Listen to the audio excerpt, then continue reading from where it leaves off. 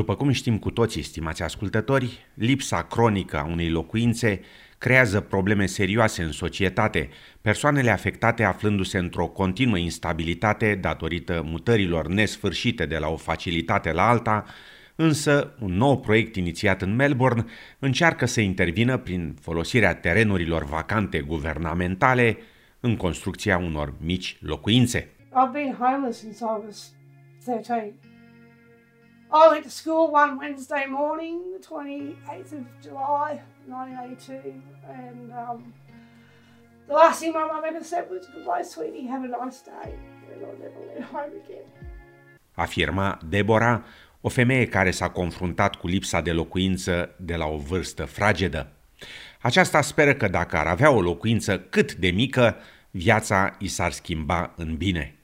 I've got my garden out in front and I've put stuff up all around the house and I've tried to make it look attractive and pretty, and I'm learning here how to be stable.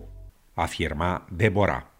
Agenția comunitară independentă Launch Housing se află în spatele proiectului prin care 6 locuințe micuțe au fost construite în vestul Melbourneului pe teren viran deținut de guvern. Directorul executiv al agenției Launch Housing, Bevan Warner, explică ideea. Well, it's a standard home that's shrunk. It's 20 square metres inside with about 9 square metres of front and back balconies and sitting typically on a plot of land of between 60 to 90 square metres. So it's pet friendly, pets can run around, it's fenced. It's a small community tethered to a larger community. So we have 6 tiny homes on a big suburban block connected to neighbours, and we think it's a fantastic way to tackle chronic homelessness. Afirma domnul Warner. Proiectul, în valoare de 9 milioane de dolari, a fost finanțat de mai mulți filantropi, de agenția Launch Housing și de Victorian Property Fund și a fost aprobat pentru construirea a 57 de case micuțe. Acestea sunt alocate permanent, iar persoanele care le primesc sunt selectate de pe lista de așteptare a Registrului de Locuințe din Victoria. Locatarii plătesc chirie socială, adică maximum 30% din venitul lor. Domnul Warner cere guvernelor locale să folosească terenurile virane, care altfel se pierd pentru comunitate.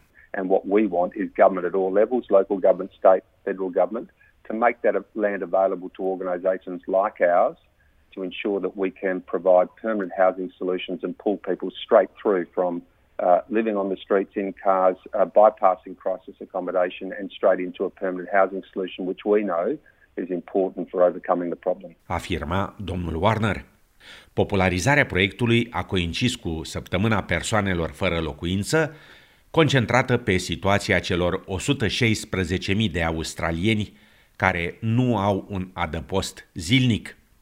Purtătoarea de cuvânt a grupului Everybody's Home, Kate Colvin, a analizat investiția în locuințe sociale și afirmă că inițiativa trebuie susținută de toți și că politicienii de toate coloraturile ar trebui să introducă un plan de acțiune la nivel național pentru a elimina până în 2030 problema persoanelor fără locuință. Look, we need a national action plan to end homelessness that includes more investment in social housing and that also includes the supports that people need to end homelessness. So that might be support to exit a violent relationship or support with having an adequate income. Afirma doamna Colvin.